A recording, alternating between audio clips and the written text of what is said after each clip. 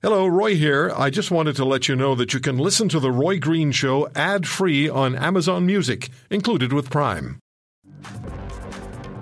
So I sent a study the other day and by listeners by email. And I looked at it and I'm very interested. Study is COVID-19 lockdown costs, benefits, a critical assessment of the literature. And the author of the study is Professor Douglas Allen, Professor of Economics at Simon Fraser University in British Columbia. Professor Allen, thank you for coming on the program. How are you? My pleasure. I'm okay. I'm just looking at the very beginning of of what you wrote at the intro. I see these words: examination of more than 100 lockdowns or lockdown effects shows that often the benefits of locking down were overestimated while the costs were underestimated. Most recent research shows lockdowns had, at best, a marginal impact on the number of COVID-19 deaths. So talk to us about that, please. And was it a surprise? Was there an expectation going in? All right. So I can remember when back in March of 2020, driving home and hearing that we were going to lock down for 2 weeks to bend the curve. And I remember the thought that I had that, this must be something like smallpox. It must be so deadly to justify such an action. But very quickly, within about 3 or 4 weeks, when we got the first mortality data, we realized that COVID had a natural mortality, that it was basically killing old people who are already sick. And that's when I started investigating the epidemiological models and the various cost-benefit studies that had come out in the early days to justify lockdown. And I found that they made 4 fundamental errors or assumptions that are just blatantly false that led to a massive overestimate of the benefits of lockdown and an underestimate of the costs. And just very quickly, what those 4 things are. The parameter values that they used to estimate their models were just way overestimated. They assumed that 100% of the population was vulnerable. The infection fatality rate and the reproduction numbers, which are key parameters, were overestimated. The most important mistake that these models made is, in economics, we would call them zombie models, because these models assume that people don't react to the virus threat that's around them. And as a result, they tend to explode. The virus enters a population and just continues to explode because people are ignoring the fact that the virus is around. The models overestimate the value of human life, and they way underestimate the costs of death of lockdown by only looking at the GDP costs, not all the other consequences that lockdown have. Yeah, I looked at this particular sentence that you wrote. The most reasonable estimates of lockdowns suggest that lockdown is a great policy disaster. And then moving on to the next point that I circled, no governments conducted cost-benefit analyses of lockdowns they enforced. That seems just off the page ridiculous. So, yeah, in terms of the policy disaster, I've tried to come up with anything else that comes close, and nothing comes close in terms of the cost-benefit ratio. So one of the things I do in this paper is I use a little a technique to estimate a cost-benefit ratio. And yeah, I get a cost-benefit ratio of about 140. So the costs are about 140 times the benefits.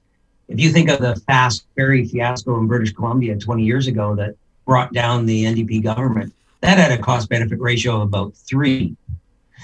So that sort of puts it in perspective. In terms of cost-benefit studies, there are no published cost-benefit studies done by any government that I can find. They may or may not have done them, but I find it hard to believe that they're unaware of the actual cost.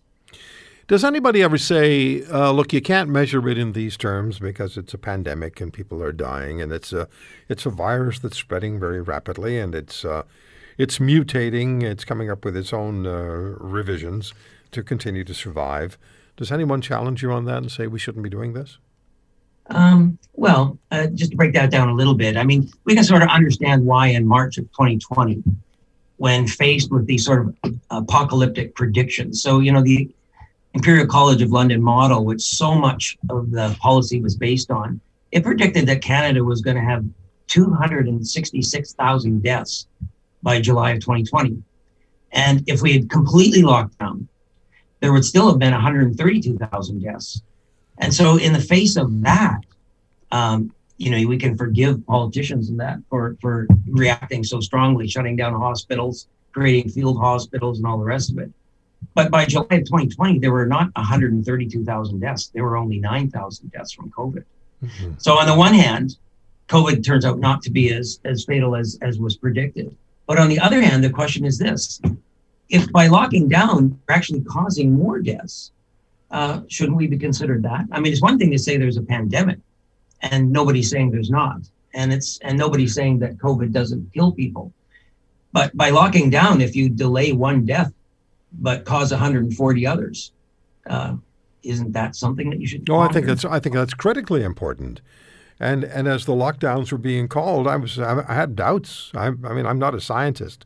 I'm not an economist. I'm a generalist. But I had doubts, serious doubts. And I thought it was probably, or at least some of it, is knee-jerk response. And that's what Colonel David Redmond has told us from Alberta, who was the executive director of the Alberta Emergency Management Association for many years. He also said there's been no cost-effectiveness breakdown here. So what are we coming away with? What's the takeaway here? Well, the takeaway, I mean, there's a couple of takeaways. One takeaway is I think we're in what I call a bad political equilibrium. So imagine you were a politician in the spring there and you were faced with those numbers and you made this decision to do this, really unprecedented step of locking down. And then 4 weeks later, you found out it was a terrible mistake. Would you admit that you were wrong and that you had destroyed at the time 1/3 of the wealth? There's no way you would admit that. And so what happens is the politician doubles down. And they continue to double down, hoping that eventually this thing reaches an endemic state and they can declare that, though costly, they were victorious. So that's one lesson. We have to be very leery of that. That the state has a strong incentive not to admit that they were wrong. I think the second lesson is that we as citizens have to pay attention to the actual costs and benefits, because, like you say, you're a generalist, but you don't need to be a specialist to recognize the costs that are going on around us. No, I'm with you. I'm with you. I did so many interviews with Dan Kelly, the president CEO of the Canadian Federation of Independent Business, about over 200,000 businesses on the verge of going out of business. And this is the sector that employed 8 million Canadians, the number one employer. And what was the reason for them being in this terrible state? Lockdowns. Right. But, lockdown had all kinds of other effects. If families that have children in school that, there's a wide range of children that were affected and affected differently. But, in the spring of 2020, about a third of kids didn't have access to enough computers and software to actually, they lost about 3 months of education in the spring. There are other effects of school closures, effects of unemployment, deaths from not visiting hospitals, on and on and on. The number and types of costs have turned out to be enormous. And everybody is kind of aware of them. Well, it's fascinating reading, and it really hits home, and it demands response from politicians, and not just, I think we're considering lockdowns again for this fourth wave of COVID. That doesn't work. Your study demands response and answers that are understandable and not evasive. Well, we're not just considering lockdowns. In British Columbia, we have regional lockdowns all over the place. Yeah. Well, you point out in the book as well that lockdowns took place, the ones that you looked at, took place inside nations' borders, because people bring up the New Zealand situation. Well, that's an island nation, and they were keeping people out of New Zealand. But you were talking about lockdowns that happened inside a nation. Yeah, I was not looking at policies of isolation, which are another type of policy, which, if you've been following what's going on in Australia and New Zealand, it's not clear that was the right strategy either. They've borne incredible costs. And in fact, the New Zealand government just last week decided they were going to give up on isolation, that it would be impossible. So they went through all those costs almost for nothing. And now they're going to try a policy of mitigation. If you want to hear more, subscribe to The Roy Green Show on Apple Podcasts, Google Podcasts, Spotify, Stitcher, or wherever you find your favorites. And if you like what you hear, leave us a review and tell a friend. I'm Roy Green. Have a great weekend.